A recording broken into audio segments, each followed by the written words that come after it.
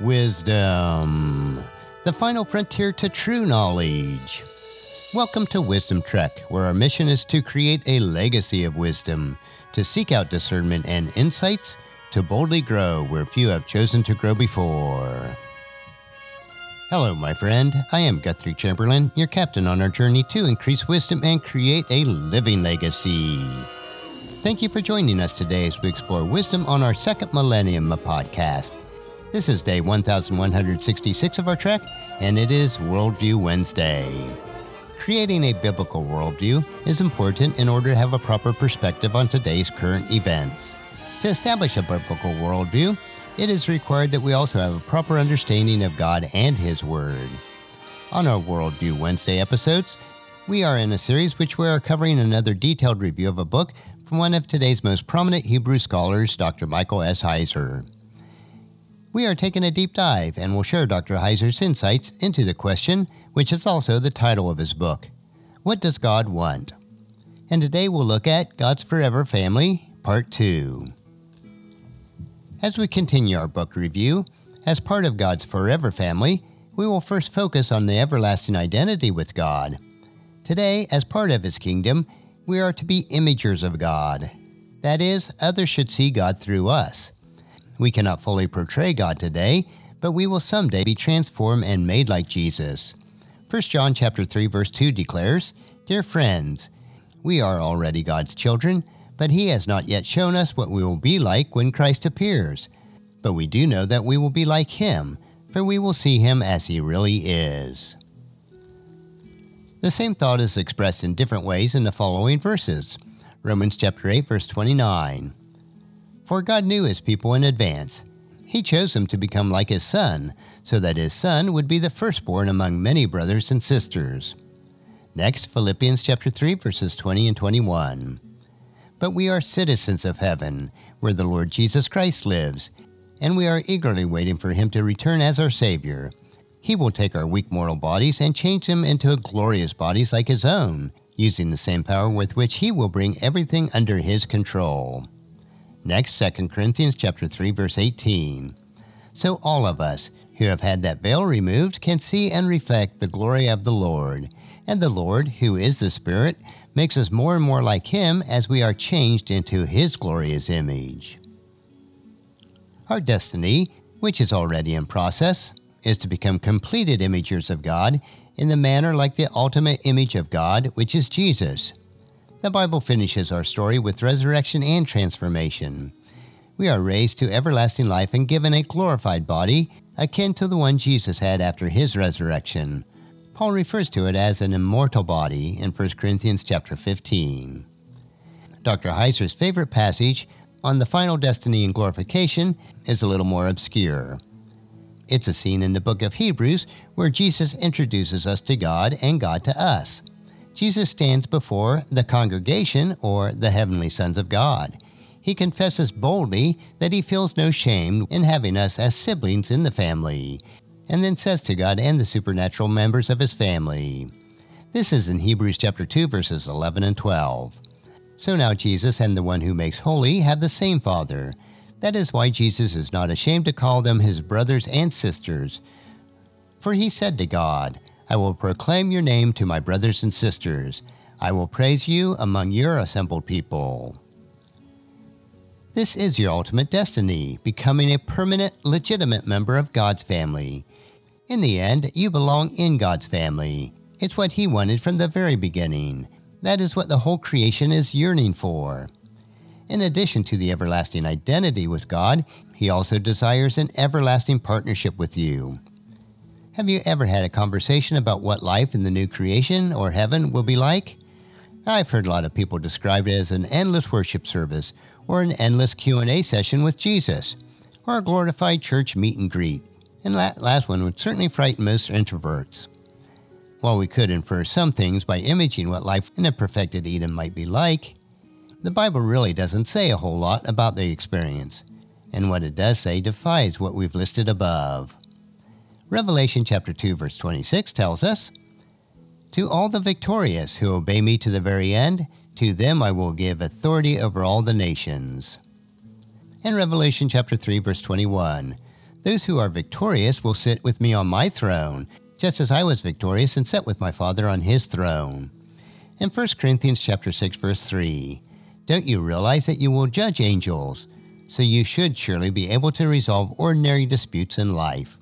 What do these verses really mean? We can start by asking who rules the nations now. The answer is the fallen sons of God allotted to the nations at Babel. In other words, the nations at this moment have not yet fully or even mostly been reclaimed by God. The expansion of the kingdom of God is a gradual process, as we've noted, a process which has already begun but not yet complete. When the process is complete in the end of days, believers will judge angels. We will pass judgment on the fallen sons of God by replacing them. We will rule the nations with Jesus, our King and our brother. According to Dr. Heiser, when he speaks about this idea, he will get certain inevitable questions. What task will we have? Will some believers have more authority than other believers? Will I be another believer's boss? How can we all be rulers? Do our works dictate who is over whom? These are all understandable questions from people who live in an imperfect, fallen world. Our perspective is tainted by a flawed, damaged world which we experience. But the Bible doesn't portray the final destiny as a boss-employee relationship. It's a father-child relationship. We, God's children, alongside our siblings, whether human or divine. We image God together now, the way we were intended to do. The brother we will look up to most is Jesus. All of God's children have been made like him, the ultimate imager of our Father. The point is that our rule in the New Eden isn't a hierarchy, it's a family partnership. When all the family members are glorified, the need for supervisory hierarchy disappears.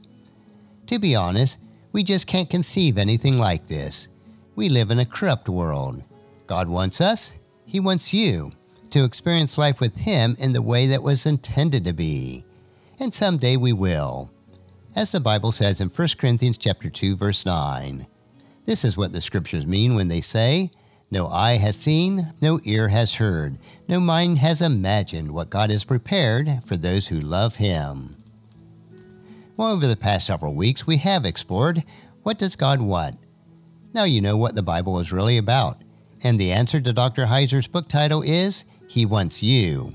It is an amazing story. You probably are wondering, well, where do we go from here? There are some important concepts to think about in light of our story. Early in the story, Dr. Heiser wrote about Abraham. The Apostle Paul used Abraham as an example of believing loyalty in Romans chapter 4, verses 1 through 12. Abraham believed and was accepted by God before he obeyed any rules. The rules were about showing he believed. They did not replace belief. Belief or faith was the one essential thing. Loyalty to that belief, to that God, is something that we'll explore a little bit later. Today we call this concept discipleship. Belief and loyalty are two distinct things. They are related, but not interchangeable. The same is true of salvation and discipleship. The paragraph that I just read is the roadmap for the rest of the way through Dr. Heiser's book. The phrase, believing loyalty, will be our guide. Let's first consider believing. In the next section, which we will explore in subsequent weeks, we're going to discuss the gospel. We will explore what it is and what it isn't. We'll learn what it means, what the content of the gospel is according to the Bible. That's important because believing the gospel is how we become members of God's family. It's how we are saved. Salvation is by faith. It's the way God has provided salvation, the path he created for joining his family. That all centers around what Jesus did. Coupled with believing is loyalty. In the last section of the book, we're going to explore discipleship. Disciple is a term that means follower. Being a disciple of Jesus means following him or imitating him. Jesus said in John 14, verse 9, anyone who has seen me has seen the Father. Jesus lived in a way that showed he loved God, that he was loyal to the Father and his plan.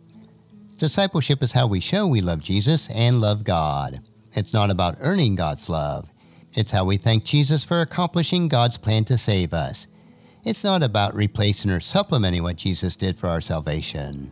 It's how we show we believe in what He did for our salvation, and that can be found in James chapter 2. As I said earlier, belief and loyalty are two related but distinct things.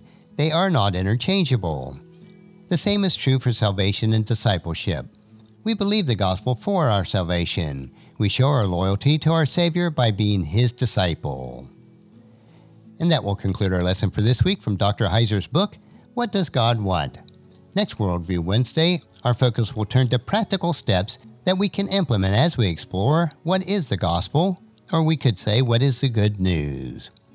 I believe that you'll find each Worldview Wednesday an interesting topic to consider as we build our biblical worldview.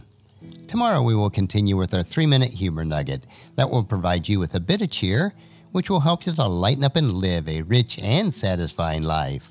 So encourage your friends and family to join us, and then come along with us tomorrow for another day of Wisdom Trek, Creating a Legacy.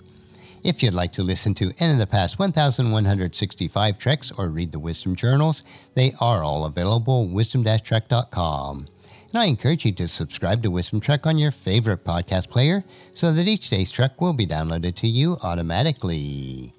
And thank you so much for allowing me to be your guide, your mentor, but most importantly, I am your friend as I serve you through the Wisdom Trek podcast and journal. And as we take this trek of life together, let us always live abundantly, love unconditionally, listen intentionally, learn continuously, lend to others generously, lead with integrity, then leave a living legacy each day. I am Guthrie Chamberlain, reminding you to keep moving forward, enjoy your journey, and then create a great day every day. See you tomorrow.